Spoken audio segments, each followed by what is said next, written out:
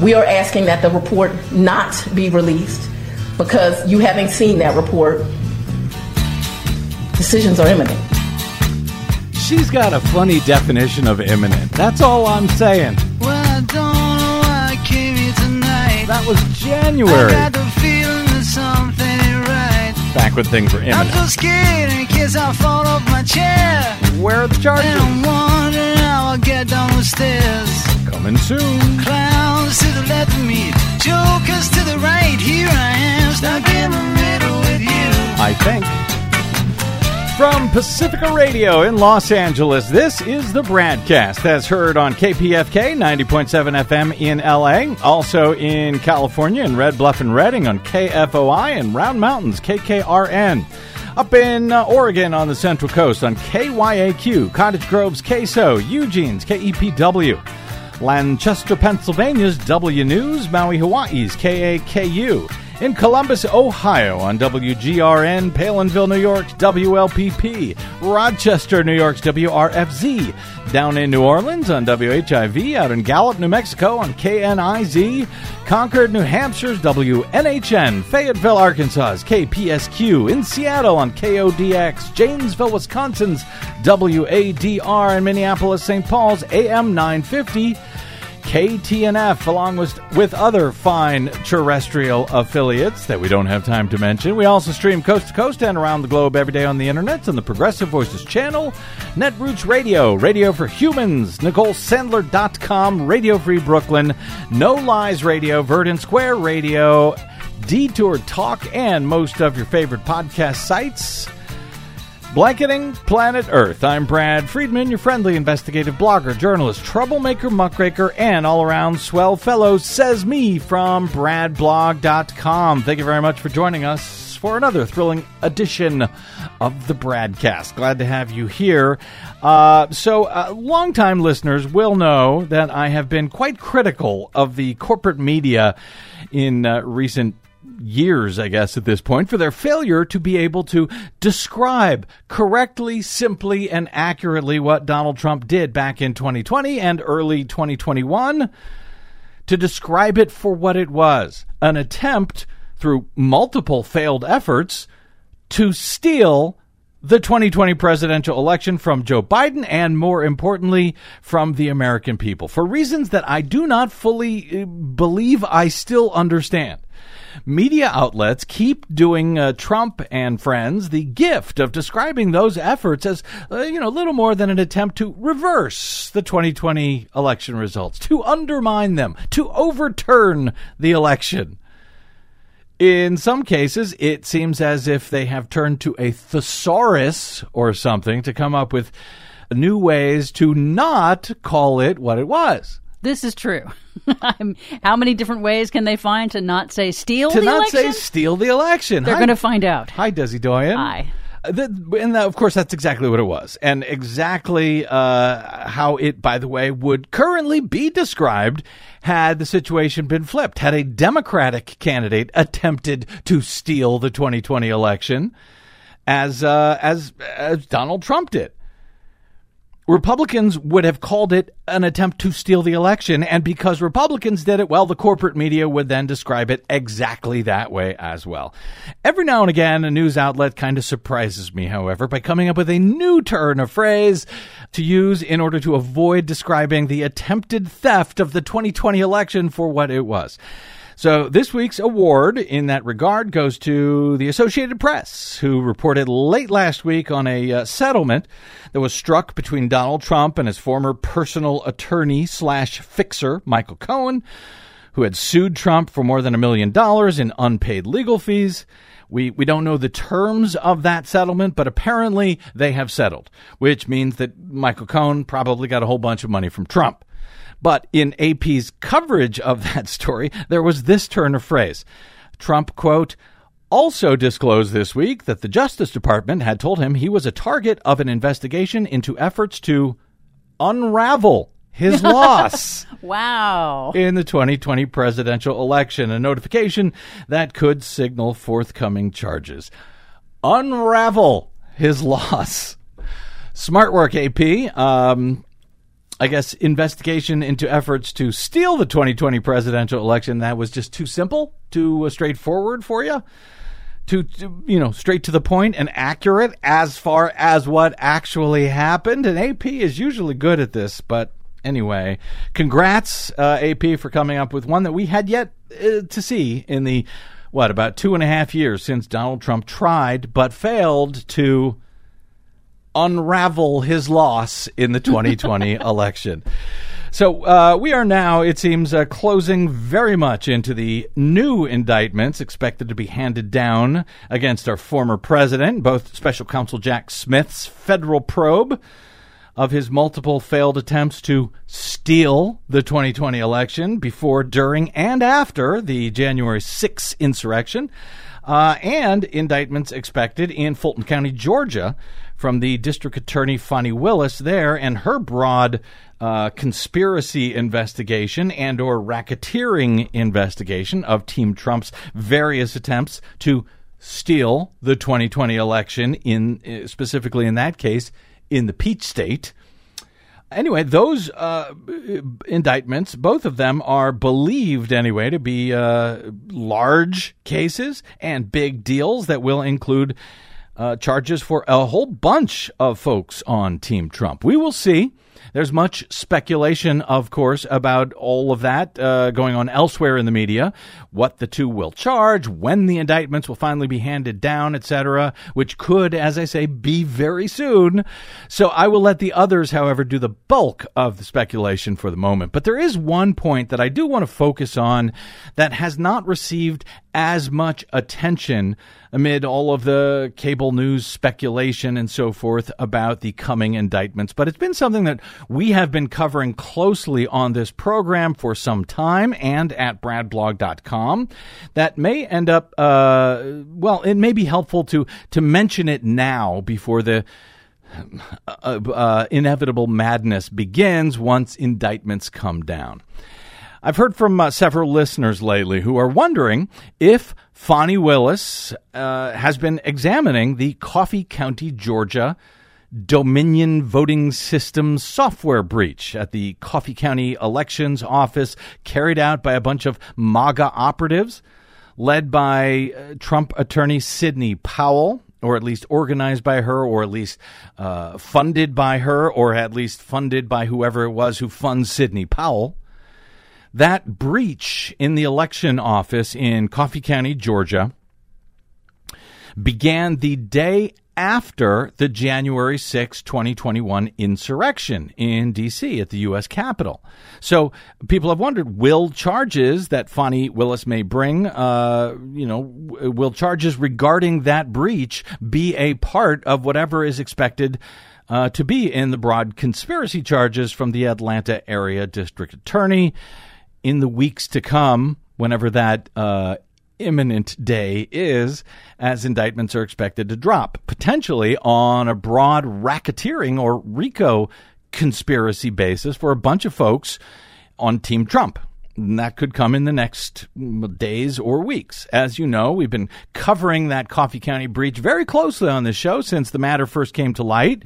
We were, in fact, the first broadcast outlet in the I was going to say the nation, but I guess the world, to report on that story as it first came to light. That was thanks to a phone call to our friend Marilyn Marks, frequent guest on the show, the founder of the Coalition of for Good Governance, who has a long-running lawsuit against the Georgia Secretary of State, Brad Raffensperger, where she is hoping to ban the statewide use of Dominion's unverifiable, insecure touchscreen voting systems in that critical battleground state where the Secretary, Brad Raffensperger, spent some $150 million on those machines, ignoring the advice of cybersecurity and voting system experts at the time who had pleaded with him to not go to these unverifiable touchscreen systems, but to a hand-marked paper ballot system that, after the state's previous 20-year-old touchscreen voting systems made by Diebold, had been banned in Georgia by a federal judge in the same federal lawsuit from Marilyn Marks that continues in regard now to the Dominion systems. We first reported on that Coffee County breach on the BradCast with Marilyn Marks last year, playing a portion of that phone call that she received from an Atlanta area businessman by the name of Scott Hall, bragging about what he had done, what he had taken part in. You know, I'm the guy that chartered the jet to go down to Coffee County to have them inspect all of those computers. And they scanned all the equipment, imaged all the hard drives. They imaged the hard drives? Yes. How in the world did you get permission to do that? We basically had the entire elections committee there. Okay? And they said, we give you permission. Go for it. Go for it. Come on in. Come look at it. Do anything you want. Open up our voting systems, our sensitive proprietary voting systems that are used across the entire state. Come on in. Make copies of them. Do whatever you want with them. We don't care.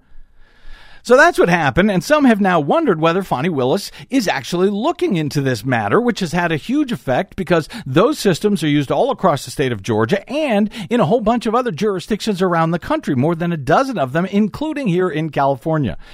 And so is Fani Willis looking into that matter? Well, the short answer is sorta.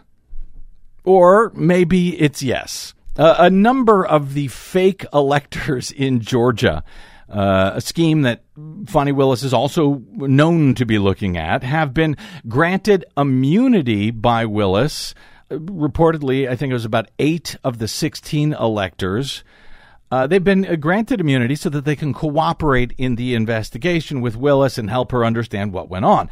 Among the ones who have not been granted immunity, as we understand it, have been some of those who were involved in the Coffee County breach, including former Coffee County GOP chairwoman Kathy Latham, who lied during depositions in Marilyn Marks's case about having, she said she spent about 5 minutes or something like that at the Coffee County Elections Office during the breach, when in fact security surveillance camera footage later obtained in Marilyn's case revealed that Latham had actually been at the Elections Office not for just a few minutes, but during the multi-day unlawful breach and copying of those sensitive voting system tabulators and election management systems, not just for a few minutes, but in fact for hours during that breach.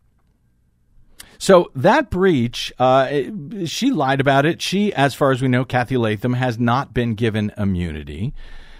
She may be one of the folks who are charged in Fani Willis's indictment.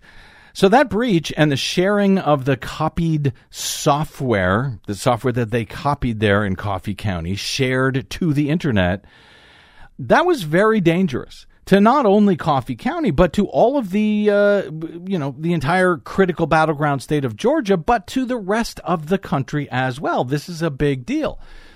Begging the question, is Jack Smith looking into any of that? That I know less about. But we have been working on a number of exclusives of late at bradblog.com with reporter Douglas Lucas sort of digging deeply into the story in Coffee County specifically and into its apparent cover-up by the Georgia Secretary of State, Brad Raffensperger. Now, he's regarded by some as a hero for not bending to Trump's strong-arm tactics in that infamous phone call where he asks he orders Raffensperger to find some 11,780 votes in order to steal the Peach State from Joe Biden in 2020. But in fact, there's reason to believe that Raffensperger was in fact helping to cover up or at least minimize the breach of the voting system software in Coffee County, as it clearly put his entire ill-considered state voting system at risk. Which is why we've been trying to point out Brad Raffensperger is no hero here. In fact, despite urgent recommendations from the U.S. Cybersecurity and Infrastructure Administration, or CISA, as it's known, to immediately update the voting and tabulation software across Georgia, As Doug Lucas reported at bradblog.com over the 4th of July break here on the BradCast, despite Dominion having created software in order to patch some of the vulnerabilities in that system, and to have that software, they had that software certified at the federal level earlier this spring by the U.S. Elections Assistance Commission. So it should be good to go in Georgia, but despite all of that, Raffensperger, as it turns out, as we have learned, has not even begun the process of certifying that software at the state level in Georgia. And as we reported several months ago here on the BradCast, also exclusively at the time, Raffensperger's office in the curling case, that's the lawsuit now headed up by plaintiffs Marilyn Marks and the coalition. Raffensperger office has told the federal judge in that case that the state will not be upgrading to patch the exceedingly dangerous vulnerabilities that were discovered in the Dominion touchscreen voting system until after the 2024 presidential election, incredibly enough. Yeah, it sounds completely mind-boggling to me that they're not going to update the security recommendations that the federal government says, hey, these are super important, you need to do these. Given they're not all going that to we do it know. until after the presidential election, which yeah, is just no nuts. rush. No rush. We'll do it later. We don't want to do any, I mean, it's like he's asking for trouble. It's nuts. Yep. So all of that said, and by way of sort of catching you up a little bit, and we do hope to have more coverage of deep dive details into the Coffee County cover-up in the days ahead, is Fani Willis examining the matter, as examining, what happened in Coffee County. And as noted, the answer is, well, sorta. She does not appear to be digging quite as deeply into the cover-up portion of the matter, as far as we can tell. But she does seem prepared to hold some of those involved in the breach to account, at least to some extent, at least according to Hugo Lowell at the Guardian today. He's been covering what Willis is expected to include in her charges in the days ahead, perhaps as soon as this coming Monday. So among the charges that Lowell reports may be included in Willis's racketeering indictment, he writes today at The Guardian in an article headlined, Georgia Prosecutors Eye Criminal Solicitation Charges in Trump Inquiry. He writes, the district attorney is also seeking to charge at least some of the Trump operatives who were involved in accessing voting machines and copying sensitive election data in Coffee County, Georgia in January 2021 with computer trespass crimes, the two people familiar with Willis's probe said. Computer trespass. Now, 4 days ago, Lowell had a few additional details on this in a separate report headlined, Fulton County prosecutor preparing racketeering charges in Trump inquiry, in which Lowell reports that Willis, quote, has developed evidence to charge a sprawling racketeering indictment next month. This was a few days ago. In the Trump investigation, the Fulton County District Attorney, Fani Willis, has evidence to pursue a racketeering indictment predicated on statutes relating to influencing witnesses and computer trespass. There it is again, the people said. So what does computer trespass mean? Well, Lowell reported 4 days ago for the computer trespass charge, where prosecutors would have to show that defendants used a computer or network without authority to interfere with a program or data that would include the breach of voting machines in Coffee County. The two sources said the breach of voting machines involved a group of Trump operatives paid by then-Trump lawyer Sidney Powell accessing the voting machines at the county's election office and copying sensitive voting system data, The Guardian reports. The copied data from the Dominion voting system machines, which are used statewide in Georgia, was then uploaded to a password-protected site from where election deniers could download the materials as part of a misguided effort to prove the 2020 election had been rigged.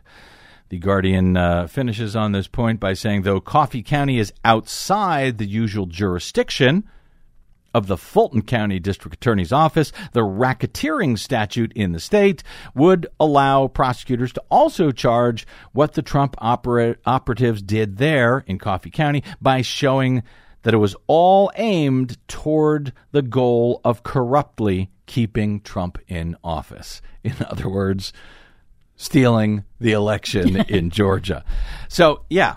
At least if Lowell's reporting at the Guardian is correct here, upcoming charges by the Fulton County DA against Trump and friends will include at least some of what happened in Coffee County.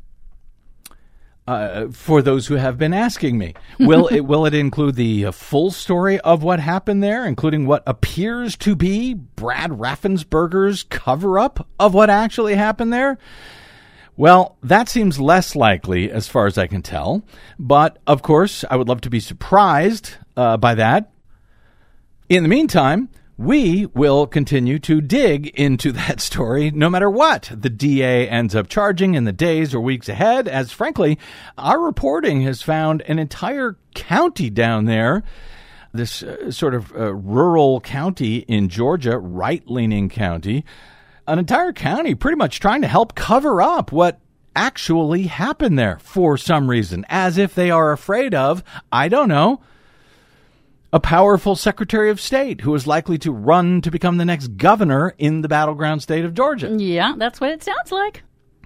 So I just wanted to give you an update on that with a few hints about what is likely to come from both Team Fonnie Willis and from Team Bradblog in the in the days and weeks ahead.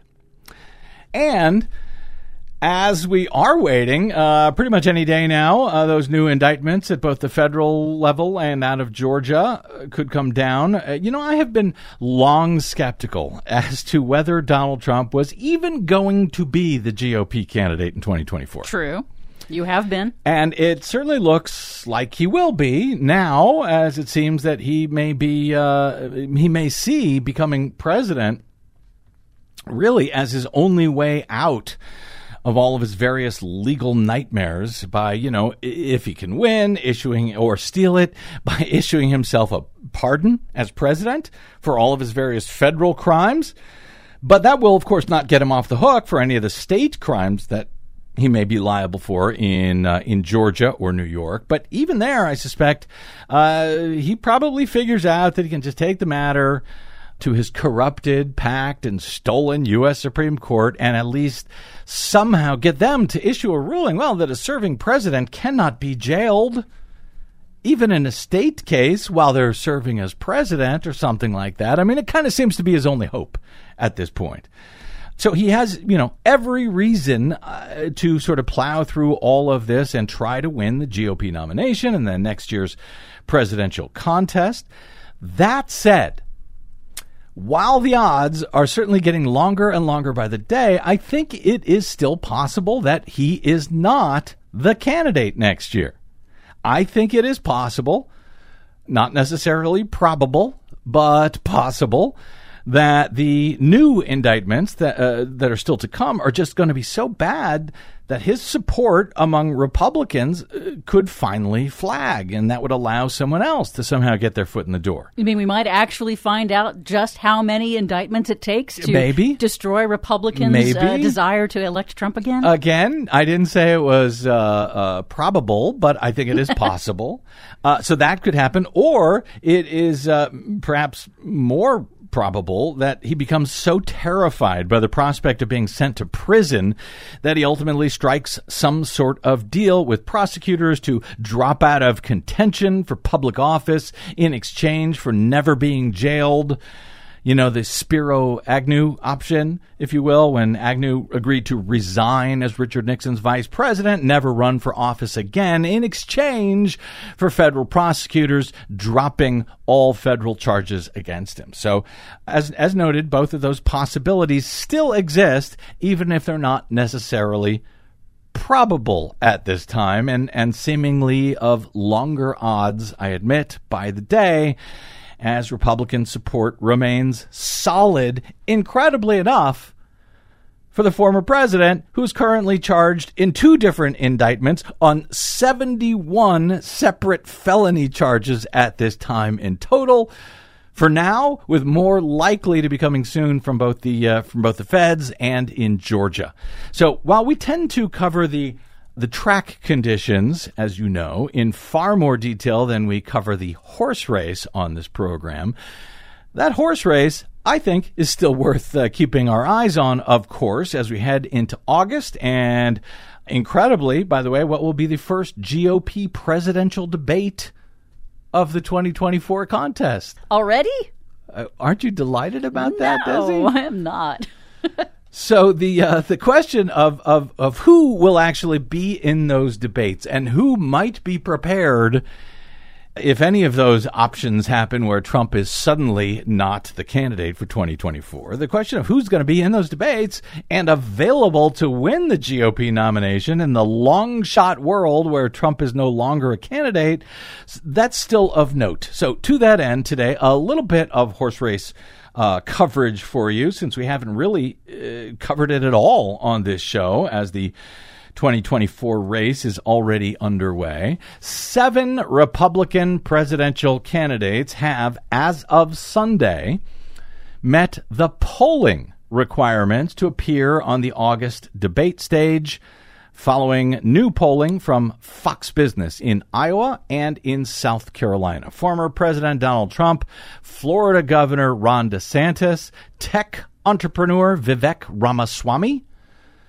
former Vice President Mike Pence, former South Carolina Governor Nikki Haley, South Carolina Senator Tim Scott, and former New Jersey Governor Chris Christie, who does not like Donald Trump at all, I understand. I think that's an understatement. Each of them have reached 1% or higher in at least 2 qualifying national polls and 2 qualifying state polls from separate states, which is one of the requirements set by the Republican National Committee to participate in the first debate next year.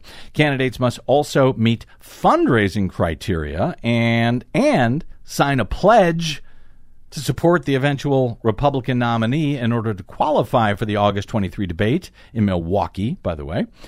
Several candidates and their aides say that they have already met the donor threshold, including Trump, DeSantis, Scott, Haley, Christie, Ramaswamy, and North Dakota Governor Doug Burgum, who, if I'm not mistaken, has been giving out $20 gift cards in exchange for a $1 donation to his campaign in order to try to meet the number of donations threshold. Though you may not even have heard of the guy at this point, he's a billionaire with enough money, apparently, to at least try to buy his way onto the GOP debate stage. Ramaswamy announced on Saturday he had also met the RNC fundraising criteria of 40,000 unique donors with at least 200 unique contributors from 20 or more states and territories. He also said that he intends to sign the candidate pledge. Former Vice President Mike Pence, sometimes better known as Hang Mike Pence, is the only candidate who has met the polling threshold, but says that he has not reached the fundraising threshold. So Chris Christie did make the fundraising threshold? Yeah. Good. And the polling threshold, apparently, just not Pence. Now, Pence told CNN on Sunday, quote, "We will make it. I will see you at that debate stage." We'll see. Of the remaining GOP candidates who have not yet met the polling criteria, that would be former Arkansas Governor Asa Hutchinson, who, along with Chris Christie, is one of the 2 candidates who are willing to criticize Donald Trump at all in any substantive way so far. Hutchinson is 1 national poll away from qualifying, apparently. Doug Burgum needs 2 national polls. And then there's some other Texas Congressman Will Hurd and Miami Mayor Francis Suarez. They would each need 1 state and 2 national polls to qualify. No other candidate has hit 1% in a qualifying poll. So that is shaping up to be around 6 or 7 on that debate stage. The new Fox Business polls from Iowa and South Carolina show Trump with a commanding lead over the rest of the field. However, in both of those states, in the Hawkeye state, that's Iowa, 46% of likely GOP caucus goers back the former president, compared with just 16% for DeSantis, 11% for Tim Scott. And down in South Carolina, 48% of likely GOP primary voters picked Trump in the Fox Business poll, compared with 14% for Nikki Haley, that's her home state, South Carolina, 13% for DeSantis, and coming in fourth place in that poll in his own home state, Tim Scott at 10%. Now, again, all of that info may or may not be of note at all if Trump continues to hold his commanding lead in the GOP primary contest. By the way, Donald Trump has been saying he may not show up at that debate at all, but we'll see. You never know. We are not in Kansas anymore, so people sure do come and go quickly around here. Donald Trump may or may not be in the race, and all of those other also-rans for now may become more important than you think. We will see. And then there is this, before we get to a break, just out from Harvard University and the Harris poll that also seems worth noting with all of the above.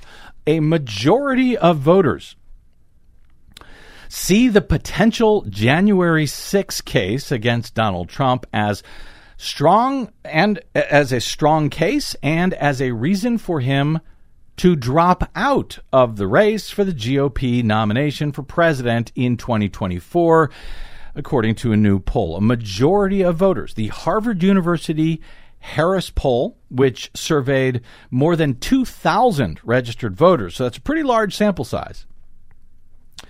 That survey showed that 57% of registered voters said the federal case against Donald Trump in the investigation into the January 6, 2021 insurrection and his efforts to overturn the 2020 presidential election, according to The Hill, is, quote, very strong or somewhat strong. 57% of registered voters think that the case that has yet to come against Donald Trump is either very strong or somewhat strong. And that's before, anybody even sees what could be a panoply of detailed charges and evidence against Donald Trump. Right now, 57% think it's already strong. 42% believe Trump is likely guilty of the potential charges, while 37% say he is likely innocent and should not be charged. The results come after Trump revealed last week that he received a target letter from the Justice Department informing him that he's a target of Jack Smith's investigation. A majority of 55% say that a third indictment, this would be the second federal one if it comes from Jack Smith, but the third overall, majority of 55% say that third indictment is a reason for him to withdraw from the 2024 race. 55% of Americans, not necessarily of the Republican Party, but 55% of Americans say that's enough to get him to that he should drop out. 45% say he should continue running. So that alone should be good news for Democrats. Currently, 55% believe he should drop out. 45% of Americans saying he should stay in. And the charges, again, in that third indictment have not even come down yet. We don't know what they will be, but they're almost certainly coming, and it seems unlikely that it would make anyone more likely to vote for Donald Trump than they are already. Also from this poll, more than 80% of Democrats said the indictment would be a reason to drop out, of course, as did half of independents and 3 in 10 Republicans. So 30% of Republicans and half of independents believe that Donald Trump should not even be running. So will they vote for him anyway if he does run? Pollsters also found 56% of respondents said that they expect an additional indictment against Trump would hurt him politically.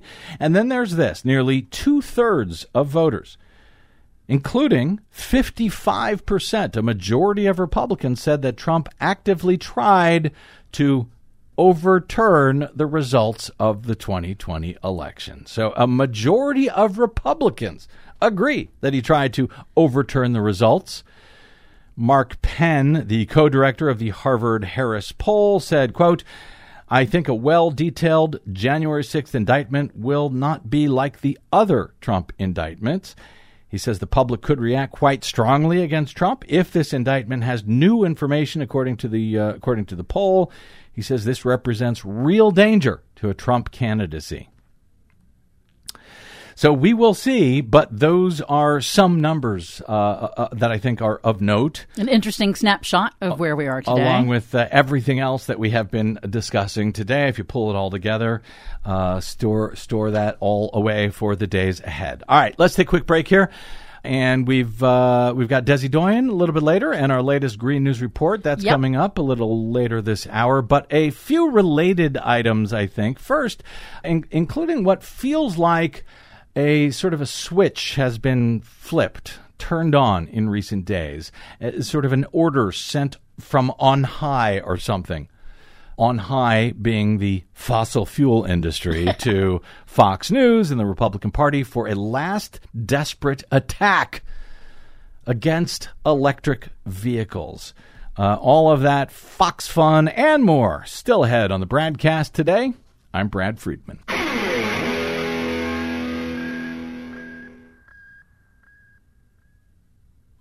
The BradCast and the Green News Report are 100% independent, 100% listener-supported. But we can't do it alone. We need you. Please help us bring real facts to listeners at independent stations around the nation. Please drop by bradblog.com/donate. That's bradblog.com/donate.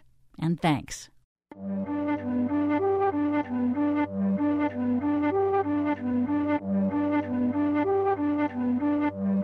Electric car on road so dark, to change the end, rewrite the start.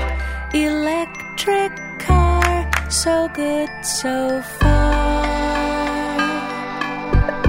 Electric car on verdant green, invent a turn, invent a dream.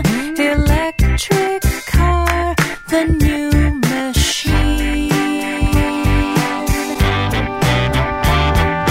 Let's take a ride in an electric car. Yes, let's. To the west side in an electric car. Uh-huh. How can you deny an electric I like this song. car? What do you want from me? Won't you take a ride with me? Uh-huh. Come on, take a ride. Welcome back to the BradCast. Brad Friedman from bradblog.com. On our Green News Report last, that was They Might Be Giants, yes, by the way. Yes, it was. I love the great that tune. They Might Be Giants. So on our Green News Report, I think it was last week, we played a clip from an interview with GOP presidential candidate Nikki Haley. I think a little over a week ago, she was being interviewed by Tucker Carlson at some right-wing 2024 GOP presidential forum in Iowa, I believe. Carlson, of course, started it out, this question, with a recent favorite of fossil fuel-sponsored climate denialists, that yeah, well, sure, climate change is happening because the climate is always changing. That old one. That old chestnut. So there's nothing unusual about climate change. It's always happening. Never mind that it usually takes either millennia to actually change as opposed to a few decades, or, you know, there's some huge precipitating event like a huge volcano or a meteor hits the earth or something like that. The point is what makes the climate change, and right now humans are making the climate change. Anyway, here's the clip that we played on the Green News Report. The climate has always changed dramatically since the formation of the Earth. So do you think humans are causing this change? And do you think that we can stop or slow it down? Like, is there actual evidence?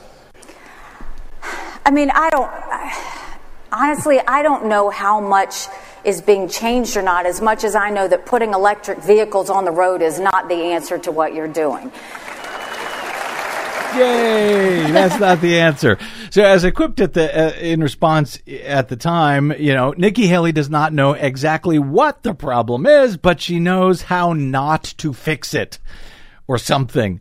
Her comment there came at around the same time as a subsequent segment on Fox News, wherein Kentucky's Attorney General was featured to discuss a new report that he claimed, and as the headline at the Fox News website covering this report charges, this new report, quote, casts doubt on electric vehicles' climate and cost benefits. So it's as if a switch was flipped and the right was suddenly instructed, all within, the course of just a few days, to start attacking electric vehicles again, as the transition to them at this point seems pretty much all but inevitable. But still, there's sort of one last gasp, it seems, from the big oil industry to at least try to slow it down as much as possible, I guess, to squeeze every bit of climate-killing juice out of big oil as possible before it is all over for them. By the way, I had thought that, the Republicans' new love affair with Tesla CEO Elon Musk would have changed the equation on that when he bought Twitter and I believe it actually has to some extent. For the record, even though Elon has revealed himself to be a far-right wingnut, and he's completely ruined Twitter, or the social media site formerly known as Twitter, now known as X. Since he's ruined that while purchasing it, I still think it's actually more good than bad in that it has given permission to a bunch of right-wingers to buy his electric cars. Even if lefties no longer want to buy Elon Musk's Teslas. But the lefties, they'll still move to an electric vehicle, I suspect. But the right-wingers who would have never considered one before, they actually may do so now just to own the libs. Yeah, now that Elon's part of their tribe, then right, it's okay. Exactly. So I think on the whole, even though he's ruined Twitter, if it means helping to save the planet, that might be a better trade-off. Anyway. Time will tell on that one. Fox News, in any event, is trying to stop all of it, which is where this Fox segment and Nikki Haley's comment comes in, as reported at the Fox website last week. And Desi, since I get to interrupt you in the Green News Report all the time with quips and debunkery, turnabout is fair play here. So I hope you'll just feel free to jump in and respond to any of this as I work through it. A new report published by the Manhattan Institute through Cold Water, see what they did there, on the purported climate and cost benefits of electric vehicles.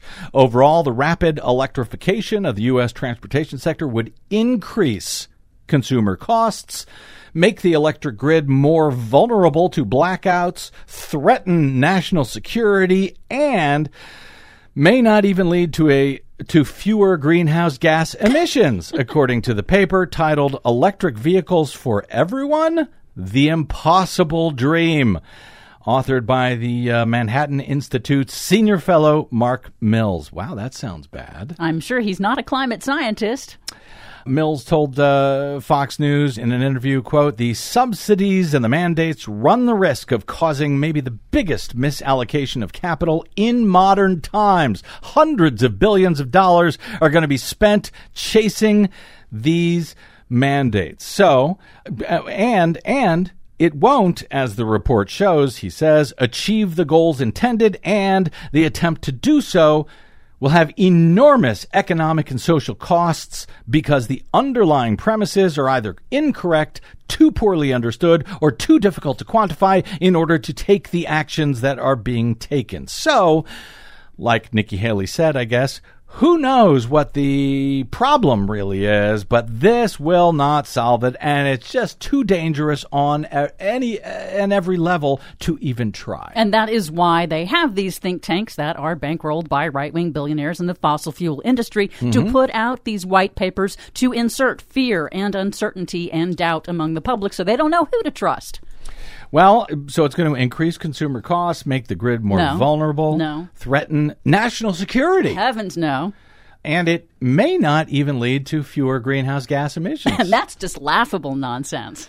Mills said the government push to aggressively electrify the transportation sector over the coming years is based on the premises that it will both help the environment by lowering economy-wide carbon emissions and help save consumers money through lower fuel costs while keeping car prices co-equal with current prices. However, Mills tells Fox, quote, "It depends on when and where you charge the vehicle. Then you have to add to that the emissions that occur before you get the vehicle in your driveway for the first time, because all vehicles entail CO2 emissions associated with the energy you use to build the vehicle, your use of materials and machines to build everything." So, even though EVs are ultimately emissions-free when you use them, they are not emissions-free when you build them. That's what he seems to be saying here. So you might as well build an internal combustion car, which requires the same emissions to build and apparently, keeps putting out climate-killing greenhouse gas emissions forever thereafter. Right. So that's two different things he's saying. Right. One is that when you charge it, it has emissions. And two, when you build it, it has emissions. So taking the grid, let's just be very clear about this. Yeah. No matter how you charge an EV, no matter where you charge an EV, it is always going to be cleaner than running an equivalent internal combustion engine car. Mm-hmm. Even in countries with dirtier grids, EVs do not need as much dirty electricity to move than a gas car needs to actually go the same distance. Right. So for a country with a really dirty coal-fired grid like Poland, an EV still produces 37% less carbon dioxide over its lifetime. Imagine that.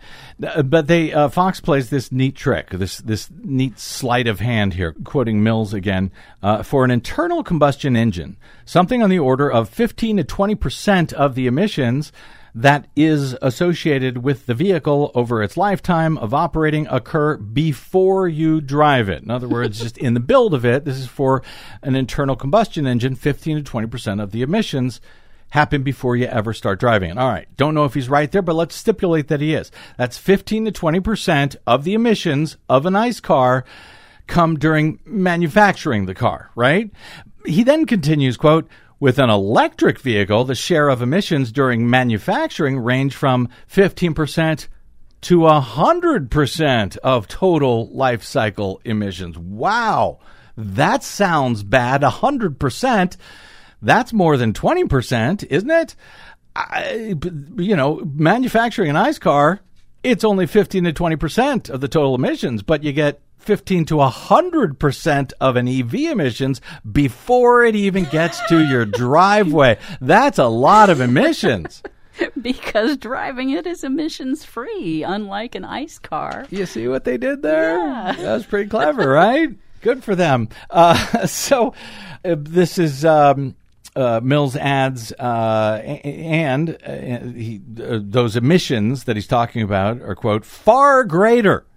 This is the ones before you get the car. "Far greater than the conventional vehicle because you're building a battery on difficult-to-acquire metals." So the emissions of mining for the metals needed for the battery in an EV are far greater than those needed to build a dirty old ICE car. Well, of course, that is a bunch of nonsense, because what he's doing is he's just taking the metals and minerals needed to create an ICE car versus creating an electric vehicle. But the problem is that mining for fossil fuels is vastly greater. The fossil fuels you need to actually use that ICE car are vastly greater than the minerals and mining needed for electric vehicles. So just one quick stat.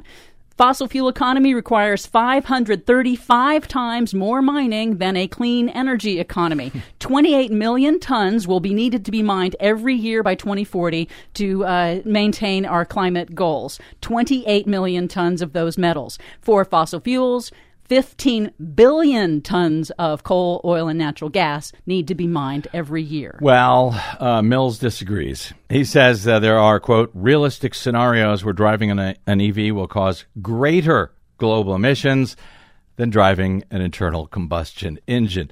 Fox does not explain how that could possibly be the case, but they mention it nonetheless.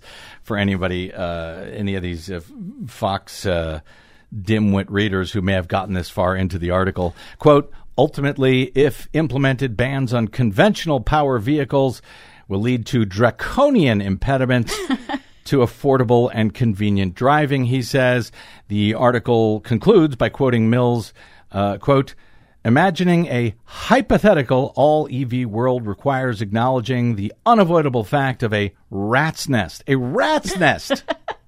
A rat's nest of assumptions, guesses, and ambiguities regarding emissions, he concluded. Much of the necessary data may never be collectible in any normal regulatory fashion, because, these right-wingers are concerned about, regulations, given the technical uncertainties and the variety and opacity of geographic factors, as well as the proprietary nature of many of the processes. Those uncertainties could lead to havoc, if U.S. and European regulators enshrine green disclosures in legally binding ways, and it will be subject to manipulation, if not fraud. Utter nonsense. Fraud. Well, in any event, we would hate to have any havoc in the world introduced by clean electric vehicles, as opposed to the no havoc at all going on in our climate right now, which, by the way, brings us to our latest Green News Report, totally havoc-free as usual. That's straight ahead on the BradCast. I'm Brad Friedman.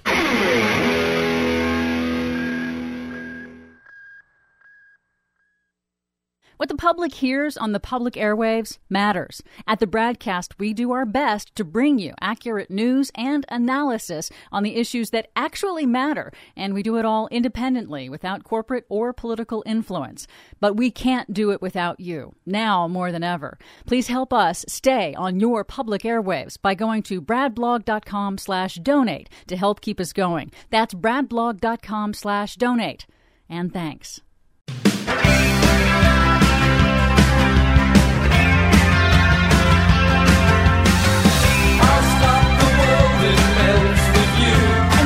Another thing that I forgot to say before we got out of that EV minerals are infinitely recyclable. Fossil fuels, none of that is recyclable. Well done. Well said. Let's get to it. We're running late. Our latest Green News Report. I don't know that we can actually talk about normals, because it will keep changing. It will just keep getting warmer. Summer 2023 is breaking records for record breaking. The oceans are also suffering heat waves.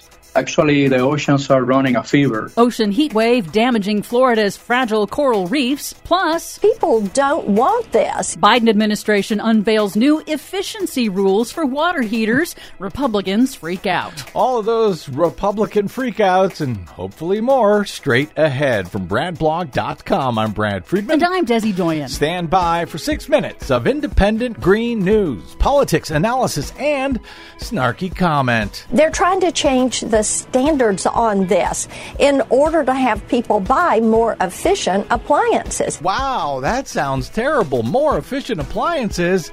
You can pry my inefficient, expensive old water heater from my slightly warm, dead hands. This is your Green News Report.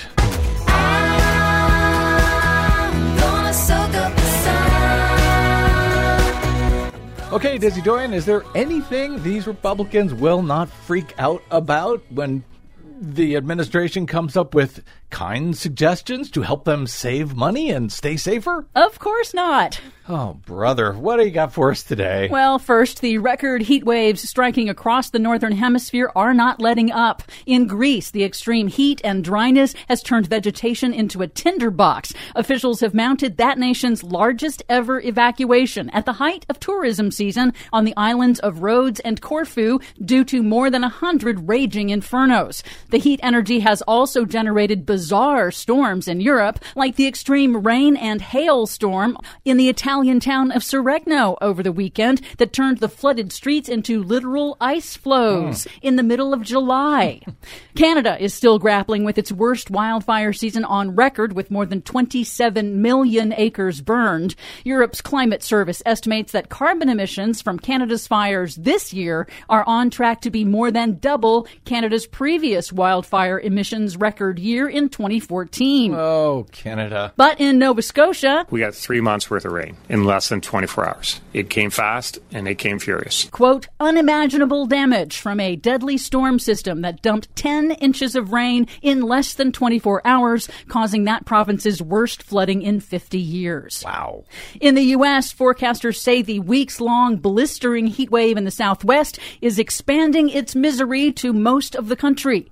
As we go to air, Phoenix is on a record streak of 25 consecutive days of temperatures above 110 degrees, breaking its previous record of 18 days with no signs of stopping yet. Ouch. Arizona hospitals are seeing a spike in the number and severity of patients with significant severe burns from falling onto hot pavement.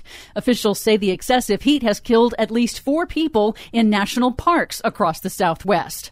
Off the coast of Florida, a marine heat wave with sustained water temperatures hovering around 95 degrees is impacting the state's coral reefs. Scientists with the Coral Restoration Foundation reported widespread signs of coral bleaching. At least one coral reef restoration site recorded 100% coral mortality. How's that restoration going? The surge in extreme weather is also a wake-up call for agriculture. A new study warns that the world needs to prepare for more frequent crop failures. The researchers say because the climate crisis is changing weather patterns and slowing down the jet stream, that in turn is increasing the risk of simultaneous crop failures in multiple agricultural regions around the world. And yet, with all of this news, you would be stunned at how many people I'm hearing from on Twitter with the hashtag climate scam. It's just summer. With the prolonged extreme heat waves across the global north, NASA predicts July 2023 will likely rank as the planet's hottest month ever recorded since record-keeping began in the 1850s, and they say 2023 and 2024 are likely to rank as the hottest years ever recorded. Hashtag climate scam. According to NOAA, in the past month, nearly 5,000 U.S. heat and rainfall records were broken or tied, and more than 10,000 new heat records were set globally. In a press conference, NASA scientist Gavin Schmidt said these new records are the long-predicted consequences of human-caused global warming. That is going to continue. And the reason why we think that's going to continue is because we continue to put greenhouse gases into the atmosphere. And until we stop doing that, temperatures will keep on rising. Finally, the Biden administration on Monday proposed new standards for outdated home water heaters, making them cheaper and more efficient, estimating the new rules will save Americans money on energy and water bills, collectively saving Americans more than $11 billion every year. Congressional Republicans are outraged that Biden is forcing American families to pay less for energy and water and breathe cleaner air in their own homes while removing a chunk of the nation's greenhouse gas emissions. You know, if we could just power the earth on Republican outrage, we could end this global warming problem tomorrow. For much more on all of these stories and the ones we couldn't get to today, check out our website at greennews.bradblog.com. I'm Brad Friedman. And I'm Desi Doyen. And this has been your Green News Report. Angry, please don't be angry. Please don't. 'Cause I was only teasing you. That's all we were doing. We got to get out. My thanks to our producer, Desi Doyen, and to all of you for spending a portion of your day or night with us. If you missed any portion of today's show, download it anytime for free at bradblog.com. All made possible by those of you kind enough to donate to our work to help us stay on the airwaves at bradblog.com/donate. Drop me email if you like. I am BradCast at bradblog.com. And find, follow, and share me on the Facebooks, Mastodons, and site formerly known as Twitter at The Brad Blog. I'm Brad Friedman. Good luck, world. Angry, please don't be angry, 'cause I was only teasing you.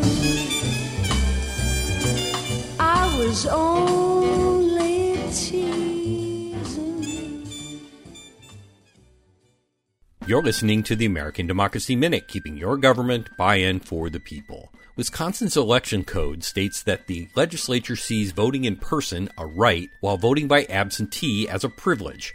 Some Wisconsin voters disagree and are taking that concept and other absentee restrictions to court. A Wisconsin voter, the Wisconsin Alliance for Retired Americans, and Priorities USA argue that Wisconsin has recognized the right to vote by absentee since the Civil War, and restrictions passed in recent legislatures violate that right. Their suit in Dane County Circuit Court says that a 2022 Wisconsin Supreme Court ruling that drop boxes are unconstitutional also violates those rights. They are contesting another provision that limits the time a voter has to cure an absentee ballot with a problem, such as a missing signature or date, potentially disenfranchising them. Often, a problem is discovered too late for the voter to fix it by the 8 p.m. Election Day deadline. Wisconsin also requires that absentee ballots be witnessed, but the complaint notes that 600,000 voters in Wisconsin do not have a person in their household to be a qualified witness, and that very requirement of a witness violates the voter's right to a secret ballot. Expect more challenges to Wisconsin's voter suppression laws and gerrymandering in the coming months, as Wisconsin Supreme Court Justice Janet Prasewicz is seated on August 1st and shifts the court's balance. We have a link to the suit and groups taking action at AmericanDemocracyMinute.org. I'm Brian Beadle.